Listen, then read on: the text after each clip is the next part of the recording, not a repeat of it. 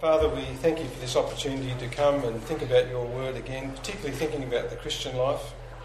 And we feel this very acutely as we lead and pastor your people to be modelling ourselves the life of being a disciple and teaching your people in a way that does bring about that sacrificial life of dying to self and living for Christ. So help us today. To this end we ask, for your glory. Amen. So the discipleship was the topic I was given, so I've turned it into growing a culture of discipleship. So I've been thinking a lot about culture. It seems to be a bit of a buzzword around our circles at the moment, church culture and culture change and so on.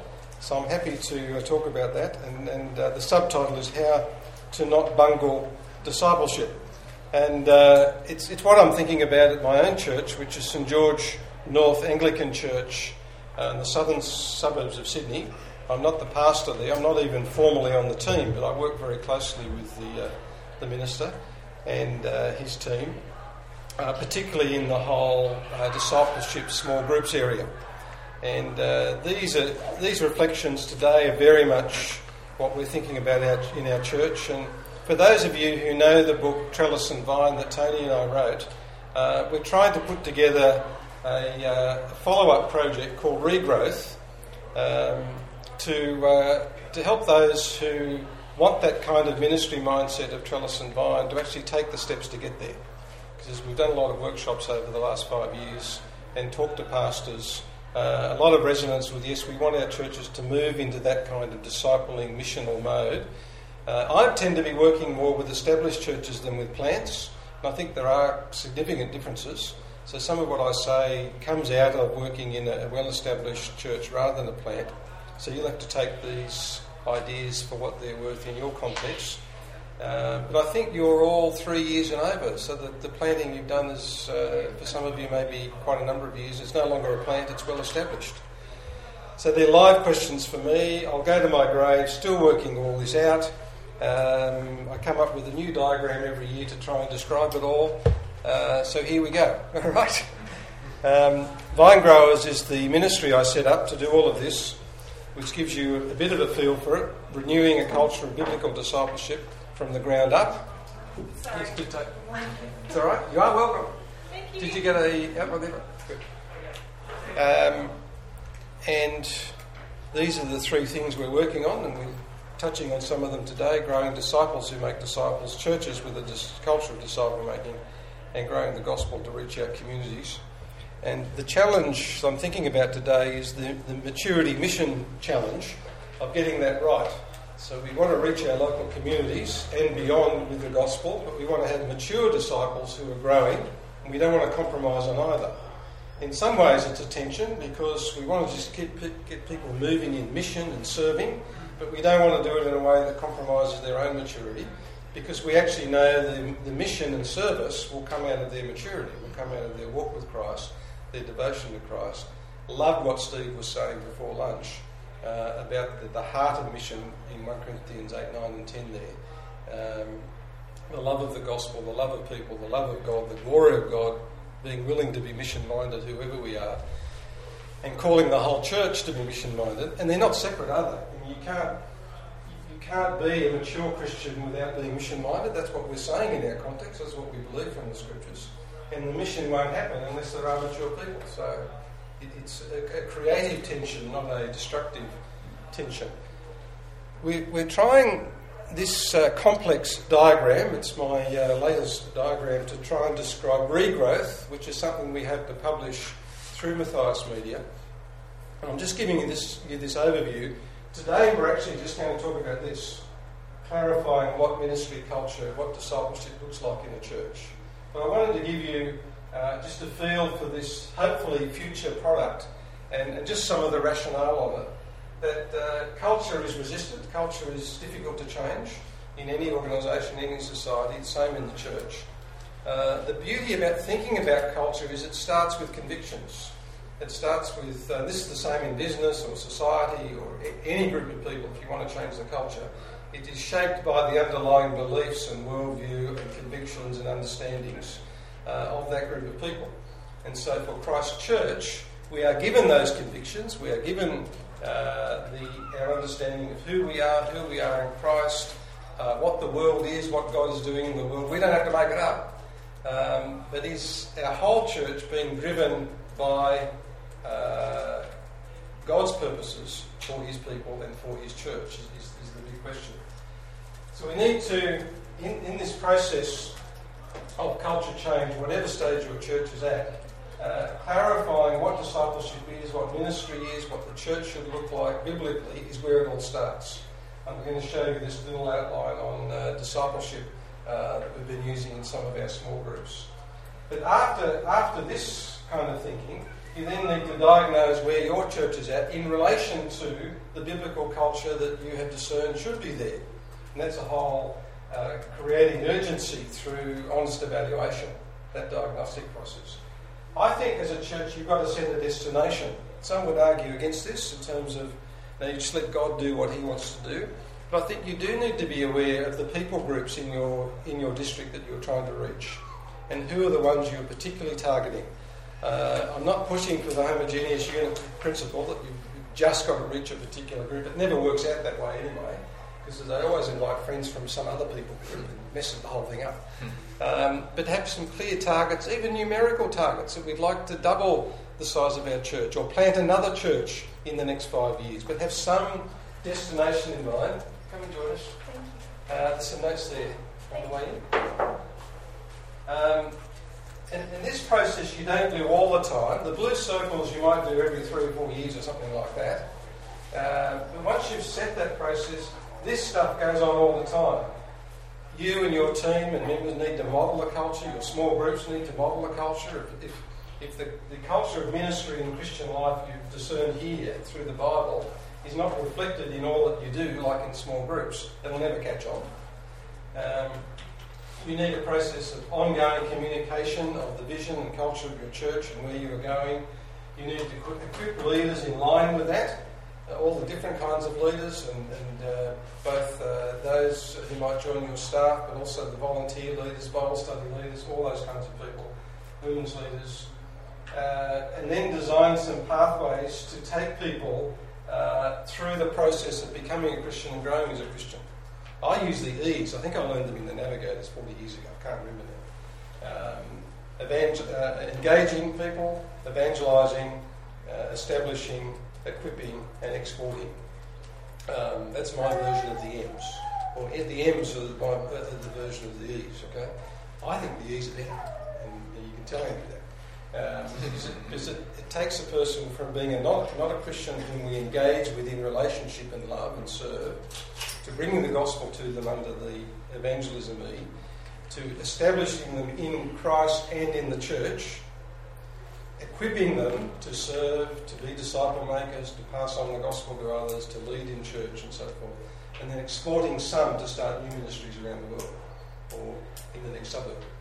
So I like the E's, but anyway. And the whole thing is built around us teaching the word, the whole thing. And that just goes on and on, just working away at that year after year. But building momentum is a bit vague, even in my mind it's still a bit vague, but you've got to have some clear units of growth. So what is it you're going to try and grow this year to grow the gospel? Are we going to start 3 new Bible study groups? Or are we heading toward a church plant in 3 years' time? Or is there a particular people group that we need to gear up and try and reach?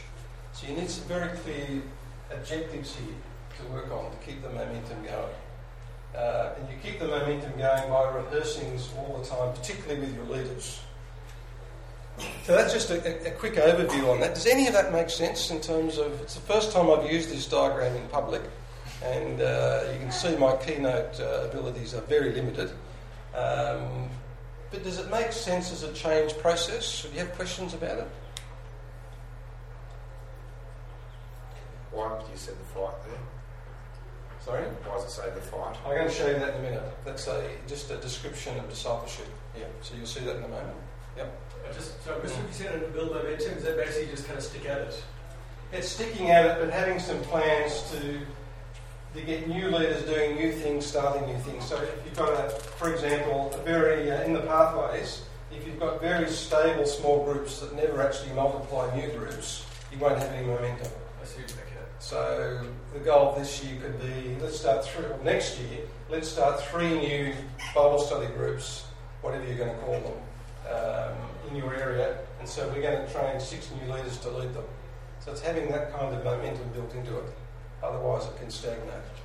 Yeah. And Bob, you said 3 to 4 years for the bottom section. So it's going to be different to your yearly review of your plans. Like your yearly review still fits in the top part, does it? Or I do a yearly review on the blue part, but if you're changing everything every year, you just confuse everybody. Yeah. But you need to sharpen it up and say, we came up with this set of principles in terms of what the Christian life looks like, what the ministry looks like, what the church looks like back here. Let's stick with that unless God's given us new light somewhere, somehow. And there is growth there and sharpening there all the time. And we need to keep checking, looking at our whole ministry as leaders and pastors to see that what we're doing is in line with those convictions at every level. And the churches I'm working with, which have usually been going for 50 years or so, there's a lot of misalignment. Lots going on, doesn't actually fit with what they believe. Not heretical stuff, I'm working with good churches, but stuff that just doesn't work in terms of growing people or getting new people on board. Used to work, doesn't work anymore. And then if you're always resetting the destination, it just confuses people. So I think there's some distinction there between the blue and the brown. Yeah. What I understood the first time through wasn't what I just caught. So what I just caught from you on the building momentum is more like the vision development. Yeah. So it's almost like the blue line, but it's for the people who are already involved in the process. Yeah. Yep, gotcha. That's right. And helping them do that, and sometimes it can be physical buildings of actually working out to get growth happening. Where are we going to move to? What are we going to build? So we don't face those kind of realities here. It may be more down in the blue. You may be right, but you've got some people who are in the cycle who are always going through it. There is, yes. But you're trying to bring more people into. Yeah. And this one different than communicating your vision up top. It's different to that. Yeah. But yeah. And any new leaders, whether it's staff or lay leaders or Bible study leaders, they need to know. They don't necessarily go through the whole process making it up. They need to know how you think as a church, so that what they're doing is aligned. Yeah. Now we're going to do a very limited part of that today. I've got one little statement for you on ministry culture. Culture is our theological DNA. Culture is a good concept for churches and Christians because we start with convictions. Our theological DNA, that is the deeply shared beliefs that underpin all that we do. But culture is also the practices, habits, systems, relationships, activities and symbols that express and propagate those underlying beliefs.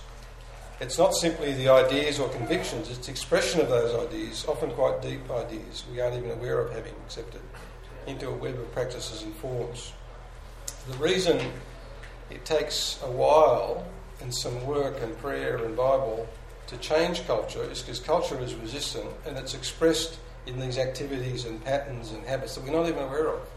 The bit we didn't get to in the previous workshop was applying what I'm going to say today about discipleship to every aspect of church life. It's got to flow through everywhere. Discipleship is not one little section of church life. It's actually got to permeate because of the nature of culture. So if discipleship, as we understand it from scriptures, is not core to our small groups, there's no way it's going to catch on in church. We may preach about it, talk about it, rant about it, harangue people about it. If it's not reflected in our men's groups, our women's groups and so on, I'll show you what I mean by discipleship in a minute, then it won't happen. That makes sense? Just a quick little grab on culture there. Now, so what we're going to do now for the rest of the time is just work on that first, if you go back to the first page, just clarifying the culture, just that bit there, okay? But I've given you a framework that we're thinking about may be useful as a bigger framework. Now, there are myths about discipleship, but I want to disabuse you of straight away. Discipleship is a second stage of Christian experience after conversion. You can be a Christian but not a disciple. So we hear people say, I became a Christian 10 years ago, but I was only discipled last year. That's got to be nonsense, right? I know what they mean. Someone read the Bible with them, they did good things with them.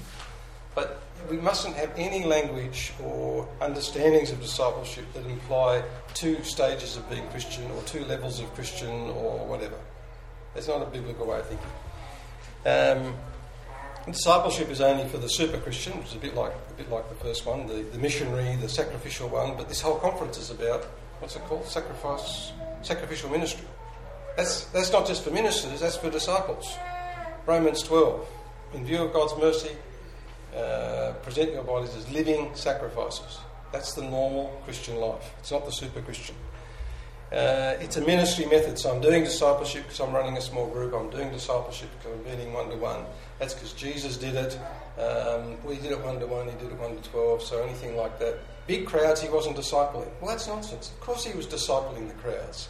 He was preaching to the crowds, calling them to follow. Some did, some didn't. The Gospels are not there to teach us a ministry method. There's a lot of stuff around on discipleship that implies that it's only when you're intensely with a few that you're doing discipleship. It is not biblical. Okay, so get that one out of your head. I can see you've already worked these out. It's not just when you're in this personal accountability, person to person, sharing failures about the quiet time and all that kind of thing, that you're doing discipleship. Another myth is that because of these other ones, that preaching, when you've got 30 or 40 or 100 in front of you, that can't be discipleship because it's not personal enough. There's no accountability. I don't know them and we're not sharing our lives openly, and somehow that's not discipleship. Of course Steve was discipling us today and Gary. They're preaching the word. Matthew 28, how do you make disciples? By teaching. Teaching people everything that Jesus taught us to obey. It doesn't matter whether it's 1,000 or 1. Related, discipleship is practical, so doctrine is the theoretical bit, and discipleship is when you put it into practice, which is a wrong bifurcation, isn't it? A wrong, I don't think of the word, distinction. Because how do you grow in the knowledge of God? How do you grow in living a worthy life? Philippians 1, Colossians 1, by growth in the knowledge of God. You can't separate doctrine from discipleship. There's some discipleship ministers, sort of like the dumbing down bit, just when you get right down to the... And I'm happy for that, for the new Christian, to learn the basics of the Christian walk. But if you do a theological degree, or go to theological classes over the next year, you are being discipled by that knowledge. It's not as if that's not discipling. I got more sympathy with the last one because there is a body of Christ with different gifts, and not all the gifts are word gifts. We'll come back to that in a minute. But I'm going to argue that the heart of making disciples should be in everybody. There's some myths you can think about. I'm not going to discuss them, we haven't got time, but just put them on the table for you. So the truths are very simple, I think. A disciple is a learner of Christ, and discipleship is the consequence of learning Christ. You know that, don't you? You know that from some of your early Christian life, that the disciple is a learner. And did you get some notes there on there? There's more up here if you need them. Everyone got notes? Yep. Disciple is a learner, a student, a pupil, but also an adherent. It was more than just learning. The way the language was used in the Greek culture in the first century was not just learning intellectually, but following the way of the master. And so Jesus came in that tradition, in one sense, as the capital M master, calling followers to follow him. It was also part of Jewish thinking as well. Just show you quickly some references to learning Christ. It's a lovely idea. I've been thinking about this past week. What does it mean to learn Christ? Get your Bibles out. Matthew 10, that just shows the connection between the disciple being both a learner and an adherent. Matthew 10:24. A student is not above his teacher, nor a servant above his master. It is enough for the student to be like his teacher, and for the servant to be like his master. The word student there in the NIV is just the word disciple. the Holman has disciple. And when you are being taught and learning from your master, then you are like your master. And in this case, like your master in terms of suffering and persecution, death. Learning Christ leads to death, is what's being said in this whole passage actually. But learning Christ leads to life. Turn over to chapter 11, Matthew 11 verse 28.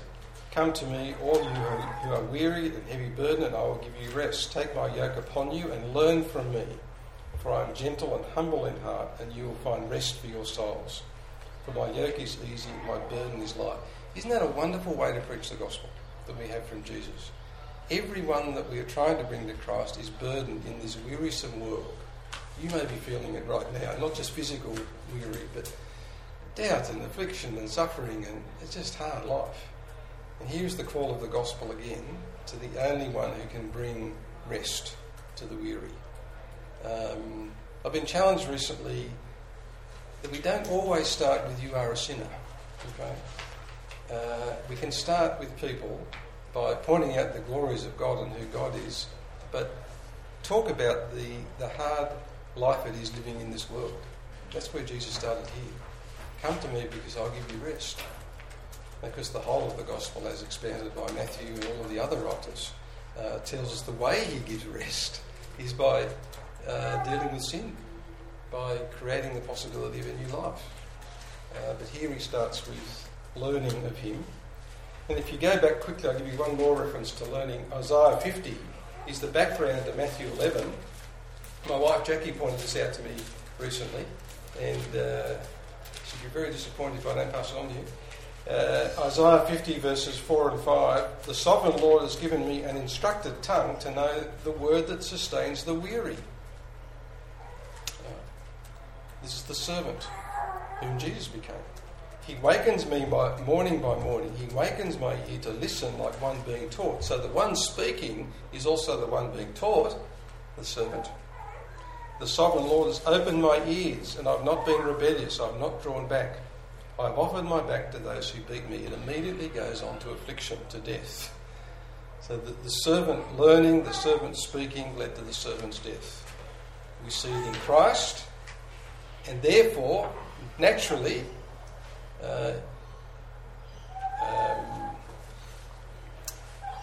we see it in the life of a disciple. It's the pattern of learning leads to death, leads to life. Matthew 16, it's the other one, isn't it? Just point it out quickly.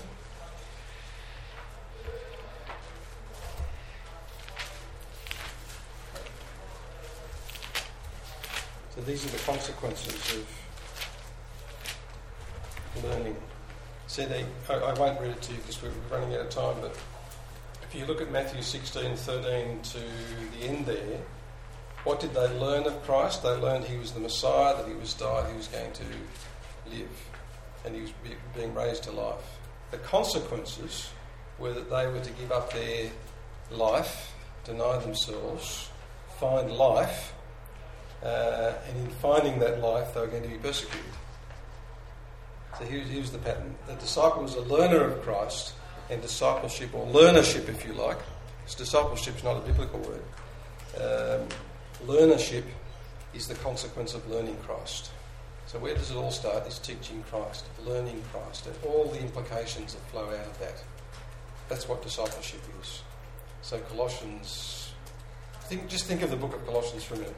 You've got the first two chapters all about Christ, his creator, sustainer, redeemer, the work of the cross in saving, and then we're to continue in him as you have been taught, the beginning of chapter 2, and then chapter 3, you've been raised with Christ, this is who you are, set your affection on things above where he is Lord, and now all the consequences flow out. Colossians is a book on discipleship. You learn Christ in chapters 1 and 2.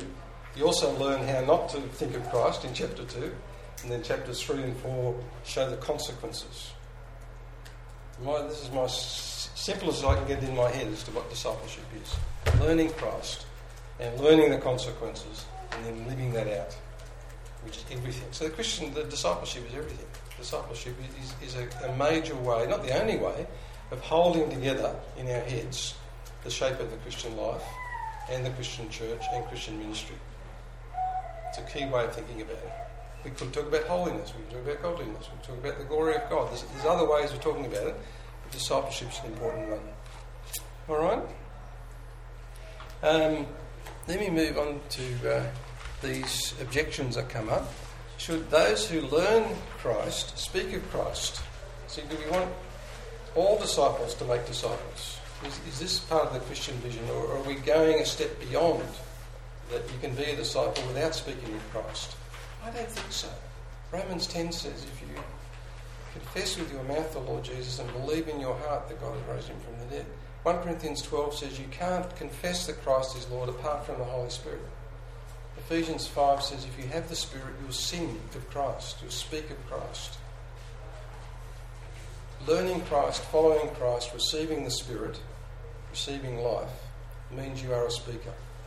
Doesn't mean you're all evangelists, doesn't mean you've all got the same gifts, but it's an anomaly to have a disciple who doesn't speak. If that's true, that has big implications for the way we teach and the way we run our groups and the way we run Sunday, and all kinds of things come out of that. Don't know whether you agree with me on that or not. Then these other questions. Is it a corporate mission to make disciples rather than for each individual disciple? I keep being pushed on that all the time. Jesus was speaking to the 12, not to them individually, but to the 12 as a group, as a prototype of the whole church, if you like. So it's the whole church because it's a body. We all have different gifts, which is true. So don't tell every Christian to be speaking and trying to make disciples and to encourage others. It's the whole church does it. And there's a great truth in that, the body life, isn't it? And not all the gifts are word gifts. What about miracles? What about healings? There are other gifts that are not word gifts. And we do it corporately on Sunday, and we do it corporately in our small groups. But if the individual is thinking everyone else is doing it, we're doing it corporately, no one's going to be doing it. I think, at least it may be quite different in church plants, actually. In fact, I'm sure it is. The churches I'm working with in my coaching work tend to be established churches, 30, 40, 50 years. And everyone's gone pretty quiet. Only a few people are speaking on Sunday and running a group. And there's one or two maybe quite evangelistic, but the others are very quiet, very passive. So I'm working in that sort of context. I think what happens at church plants, you end up both grabbing the ones who want to get on the front foot as disciple makers, but the whole environment, the whole culture is, if we're not all out there making friends and talking to people, it's not going to happen. and the older your church gets, you're going to become like the ones I'm working with, that are really faithful gospel churches, but very low expectations in terms of the members engaging others. And I don't mean that every church member and every disciple is good at personal evangelism, but everyone can buy a book for a non-Christian. My neighbour just sent me another book. I've got to go and see him this week about economics and Christianity because we swap books. Anyone can do that. I can talk to him. I have some abilities to talk to him, but we can send cards, we can send links to people. So there's all kinds of creative ways, more so in our modern world, for the very introverted, the very shy disciple to have a heart for others and to be passing on the word of God to others. One of the key ways, I think, is teaching them to talk to each other in their Bible study groups and in church to encourage each other with the word. So when they're with someone after church who's just been diagnosed with cancer, I hope you haven't, sometimes you say that to someone in the room, that our members know how to read the word. Just sit over in a corner after church and open the word and pray with them if it's appropriate at that moment, rather than, that's the pastor's job. All of that is disciple making. Okay? Now I've been sending this stuff to John Woodhouse to tell me how crazy I am. And he wrote back to me the other day. I have a bit of a feeling that there's a lack of clarity about whether you are saying that every disciple should be actively speaking the gospel word to other people, thus making disciples, or two, every disciple must be doing something towards the making of disciples, playing some role in the great disciple-making mission. Mostly I've thought it is the first which would be clear. If it is the second, then I'm wondering whether my prayers for missionaries are enough, or my giving to ministry, or whatever. Is it only word work that counts as disciple making? Is it only person-to-person work that counts? So I sent all this stuff to John because he's such a clear thinker and he wants all of this, but he'll ask the hard questions. I don't want to analyse all that now. The previous group thought John wasn't clear. And he's running around with 2 or 3 ideas there. But you see the question you've got to answer. And you know how I had down here in that bottom square, clarify the culture? If you're fuzzy on this, what's fog in the pulpit's going to be missed in the pews, or whichever way it is, the other way around. If I'm not clear leading ministry in what the Christian life looks like, it's going to be fuzzy out there. I don't want to have too high a bar that's legalistic and oppressive to people. I don't want to have too low a bar, which is just fitting into our comfortable sort of suburban churches. So keep reading, thinking about the Christian life, thinking about discipleship. What does it mean to learn Christ? What are the consequences? I would argue the consequences are we have a heart of love for Christ and the gospel, and even those the most introverted, the most needy, even the most suffering, those who need comforting, are going to end up saying something because of the Spirit and because of the comfort they've received, the thankfulness they have. In fact, I talk to some friends in the missional communities and disciple-making movements. They can't believe that I have to argue this stuff in the churches I work in. Why do you have to spend so much time persuading disciples to make disciples? They cannot believe that we have to talk about it so much. But somehow in our established churches, across the board, and in all the denominations, there's a movement still to be done in terms of getting the members of our churches on the front foot making disciples. Any general comments on that? Just on that rant? Questions, thoughts in your context? On this whole proposition of disciples making disciples. I think some people are even back a step further than that of their faith is just personal, and why would I even be trapped someone else on that? Yeah, yeah. So it's even one more worse than that. Yeah. Yeah. Barry? In your experience, is there a sense in which if you get them just after their conversion, that's the time to really get this? Yep. Once you've made it a habit over 30 years of a Christian walk to just shut up. Yes. It's difficult to break out of that. It is. I'm finding that with the young Christians I'm following up at the moment. Yeah. But if they're in a church culture, which is a good church, Bible teaching church, missions on the agenda, and the culture is not disciples making disciples, to use that catchphrase, it'll be squeezed out of them. So the culture will shape them. Yes. Yeah. So we've got to keep teaching biblically what the Christian life looks like, encouraging those who are new and fresh, but somehow reawakening. I've got a thing I'm going to share with you at the end. I think it's one of the keys to reawakening established, faithful Christians to be disciple makers. We'll come back to that at the end. Yeah. I think about this a lot because of the churches I work in. Really good churches, my own church. But just that, especially from about the 30s, 35 on, 30 on when you've got lots of responsibilities, not as much discretionary time. You're not in these exciting youth groups and university groups and college groups and so on. How do you keep going from the 30s, 40s, 50s, 60s in disciples making disciples? That's what I'm wrestling with, yeah. But the new Christian gets it. They can't believe you'd have to talk about it. But then as the I call it the trainer, you've always got to make sure you know them and know them. Yeah. And get alongside them. Yeah. And train them, that's right. Yeah. And sometimes they'll say to me anyway, they'll say, how come there's some resistance to doing door knocking or resistance to taking some guys up to the pub and shit? What's that all about? They don't get it. When the longer term members, who are very faithful, don't share the same passion. I'm glad I'm doing the work I do because I'd be a rank hypocrite if I didn't do something for myself. I can feel in myself, in my bones, it'd be much easier not to have a culture of disciples making disciples. Life would be much simpler. I'd have much less angst and worry about people and all kinds of things. So I'm glad I'm in an environment where the culture I'm in is pushing me to do it. Yeah. I don't know if it's just an Australian thing, but there's this unwritten mindset that the youngsters that I hate Yeah. I think so my responsibility diminishes significantly if I'm not paid for this. yes. Fair. And certainly no accountability there because Yep. Yeah, we there's so many good things from our Reformed evangelical tradition with the pastoral ministry. I don't want to lose any of that, but we've got to drive the ministry down into the pews, into the congregation, without losing any of that eldership, biblical eldership and pastoral ministry. Yeah.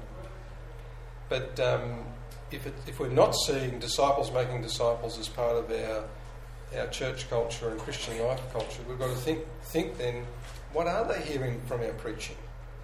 What is it that we're not saying, or what is it about our activities and habits and patterns and symbols and communications that's reinforcing another culture different to what I'm preaching?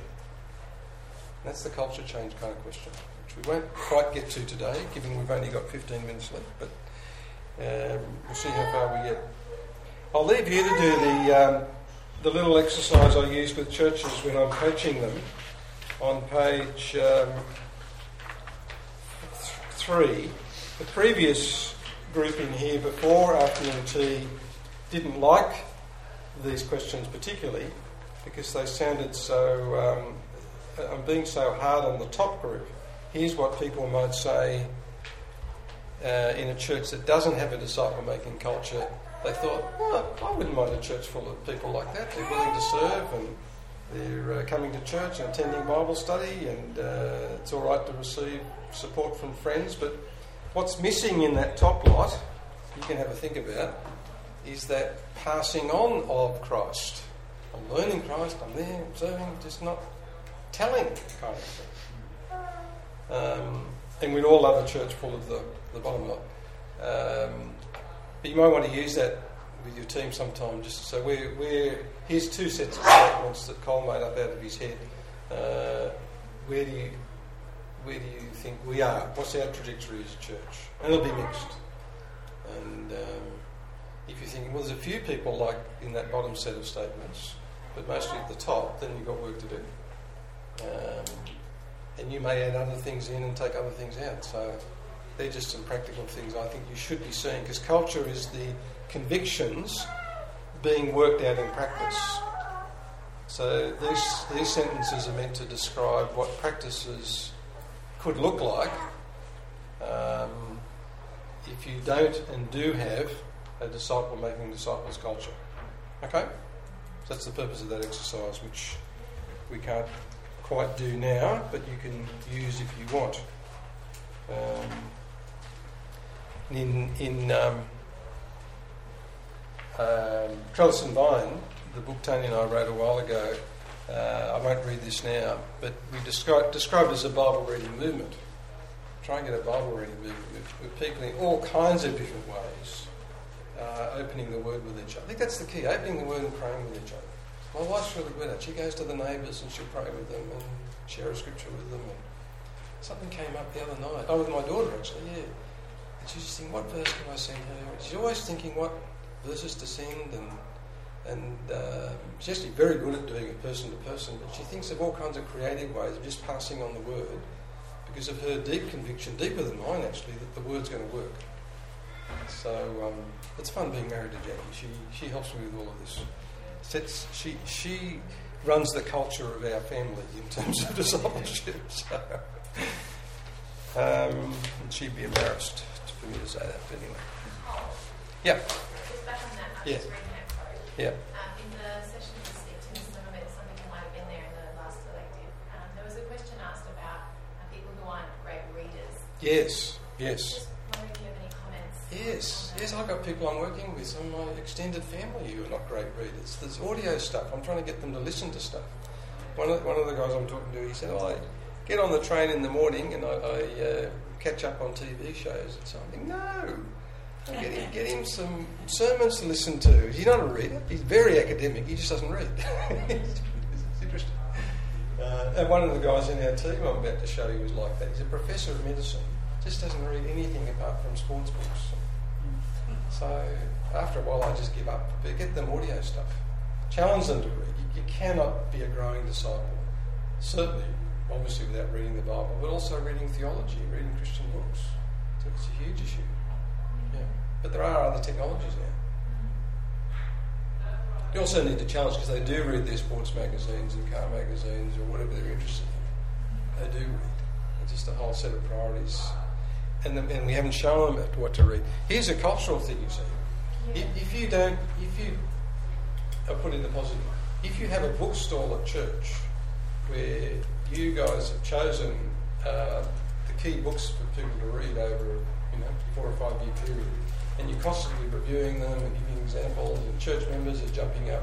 See, those little habits and symbols and patterns, a lot of it's unspoken, just having it there. But it's creating a culture of a deep thinking about the Christian life, about God, about the glory of God, thinking theologically, thinking practically, just by having an effective book reading kind of culture in your church. So this is an example of culture building or not culture building, just in that. Okay. Like we used to at St Thomas's, didn't we? Well, St Thomas's is a big reading church. The context that I'm thinking of at the moment is actually Thai women in Sydney who have English as a barrier, and two are oral learners. That's a different thing. So it's quite different. I'm struggling to put my St Thomas's experience. What does... And even what I'm saying, yes, that's right. Yeah, reading the Bible looks like these people. Yep. Which I do. I read, but I also tell stories. But I'm still trying to... Yeah, and it's a missiological question at that point, isn't it? How to bring the gospel to those cultures without English as the first language, and a lot of the disciple-making movements are using story forms to tell the gospel and teaching young Christians, and I really appreciate this, how to tell the same story to their family members. From there's one series in Luke, I think, where they learn 7 stories, the T for T movement.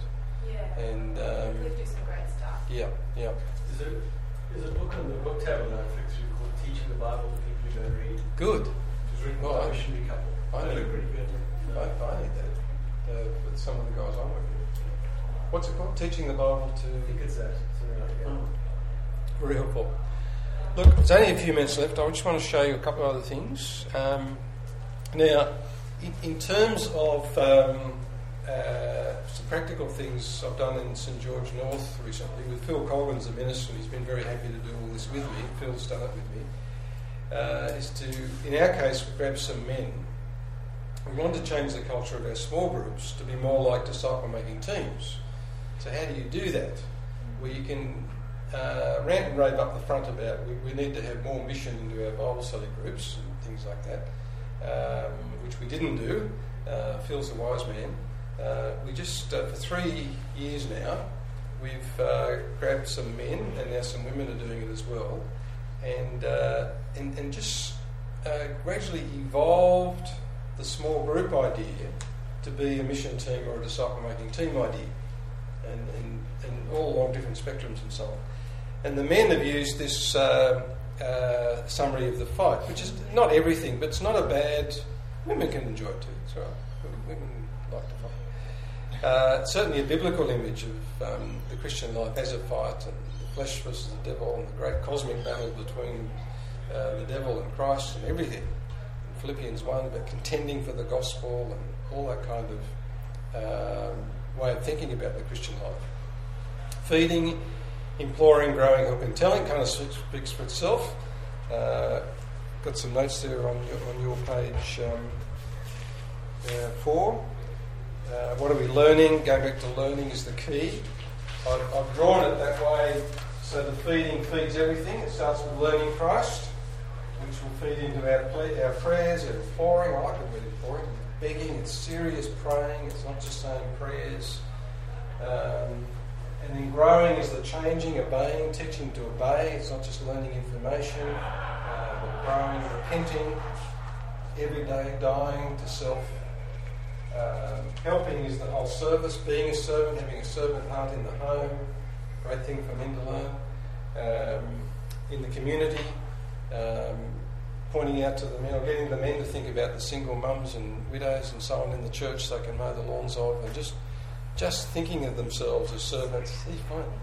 And one of the things the men really latched onto was learning to talk to people at church, sort of a combination of helping and telling, to talk to people at church at morning tea and talk to people they don't normally talk to, and to find out their testimony and to specifically be talking and getting to know the men who are fringe in our church, who come with their Christian wives, but the men are probably not converted yet, some of them clearly not converted, and making a real effort as to who they talk to. Because one of the things I find is that if we haven't taught Christian disciples to talk to each other about Christ and the Bible, they're not going to tell the neighbour. So practice, almost practicing with each other, but out of love for each other. So learning to talk about the sermon and share the scriptures with each other, and to pray and read the Bible with someone who's in distress after church because of their sickness or whatever it might be. If they're not doing that with their Christian brothers and sisters, they're going to find it really hard to do it with their non-Christian neighbour. And then in the teams we ran, because we invited the men into these disciple-making teams, we did some specific things together to tell non-Christians. So we had a prayer list of about 35 men we were praying for regularly. We'd invite them to various nights in the local pub to come and meet us as a group and hear our testimonies, and sometimes give a Bible talk or a short gospel talk to them. Haven't seen anyone converted from those 35 as yet, but there was a great effect on the men who were used to really good Bible study groups in this good church that they're part of, but they'd never thought of mission flowing out from the group. So we just tried some fairly gentle things. They agreed to come. Some of them came door knocking. Some of them came down to the local train station to meet people. Just it's not a cult, so that it wasn't obligatory, but the pressure was on. So was this a separate kind of group? Yeah, it was just part of the Bible study system. But it was a separate group that met, and you said, "Okay, we're going to look at these." Yeah, these kinds of things. Yeah. And each week you go, "Let's look at F today." No, we just ran. It wasn't like that. Sorry, it's quite a bit to explain anyway. But it looked like a pretty normal Bible study group. We just go through, sometimes just following the sermon series in Romans, but the prayer time then was helping them apply what they've learnt and pray about what they've learnt in the Bible through the sermon, through the discussion to their own life. And the prayer time spilled over to praying for their kids, praying for their wives, praying for non-Christians, praying for mission generally. So it just had that edge to it. It wasn't broken up like that in the night. So they didn't actually know that was going on. That was just. I showed them that in the third year. So I only made it up in the third year, but it had been going on all the way. Yes. Okay. But I only came up with that diagram with all its limitations in year 3. Okay. Yeah. And about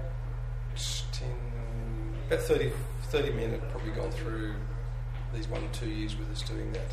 And the idea, it slowly worked, that the other groups have now imbibed some of the culture of being mission teams or disciple-making teams. And we changed the language from Bible study or home group to gospel team. And we keep slipping back to home group, but language is actually important, to have the language that reflects discipleship. And Bible study groups are a great name, or Bible and prayer groups, but it is more inward looking. It doesn't have any sense of mission to others. Andrew heard from here, thinks I'm loading too much up on Bible study groups and gospel teams, but I think aspirationally you want disciples to be moving in this direction of making disciples, so you want your groups to be doing that.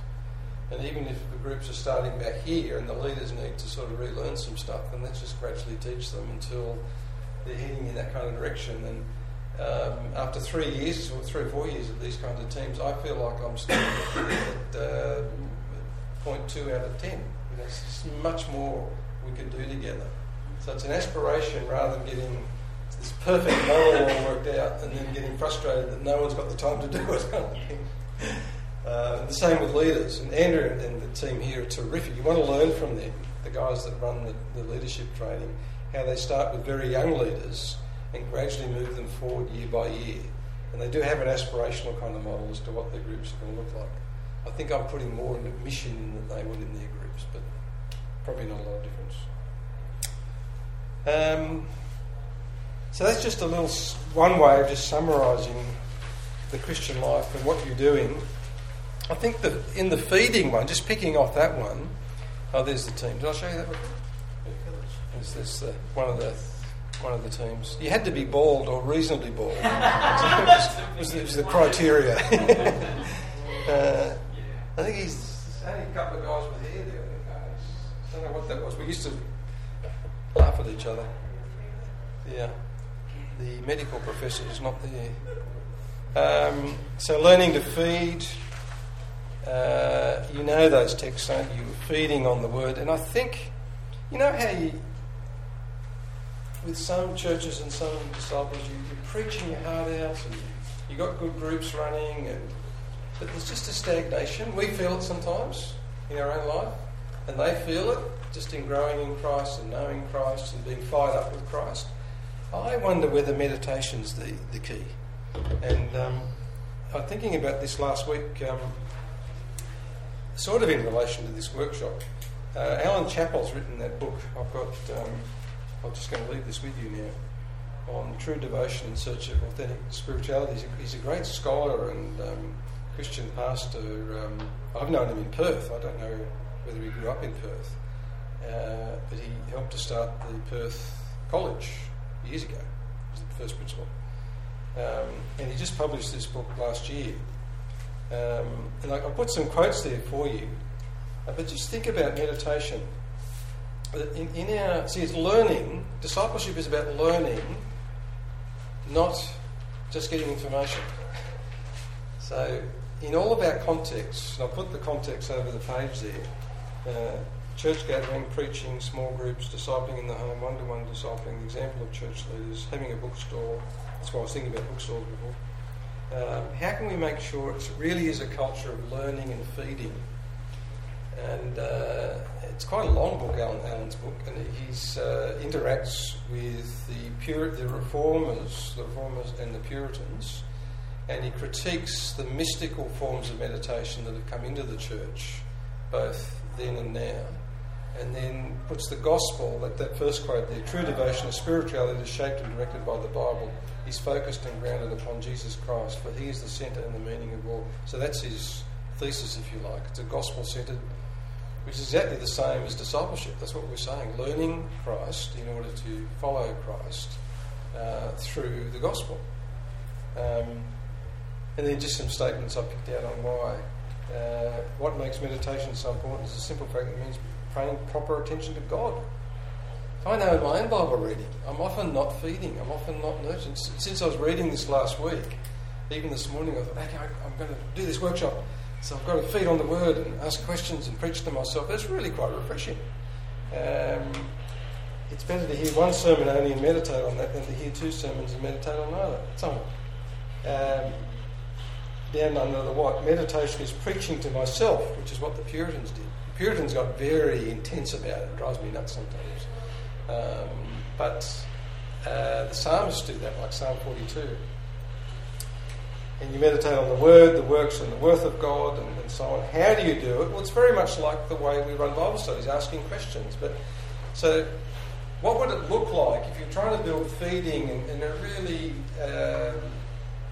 healthy digestion, meditation into your church life, corporately? What would that do to your preaching? What would that do to after you preach? What would that do to the whole church service, the liturgy and so on, and what we put into church, and how we read the Bible? See, one of the things of reading the Bible, our church does this sometimes to my frustration. People come up to read the Bible, they don't give us a question to think about before we read the Bible. But if you give a question that just grabs people's attention, as we read, think about, you don't have to do it every week, but just a little thing like that can teach what feeding on the Word means. And feeding on the Word means learning Christ. We've gone back to discipleship.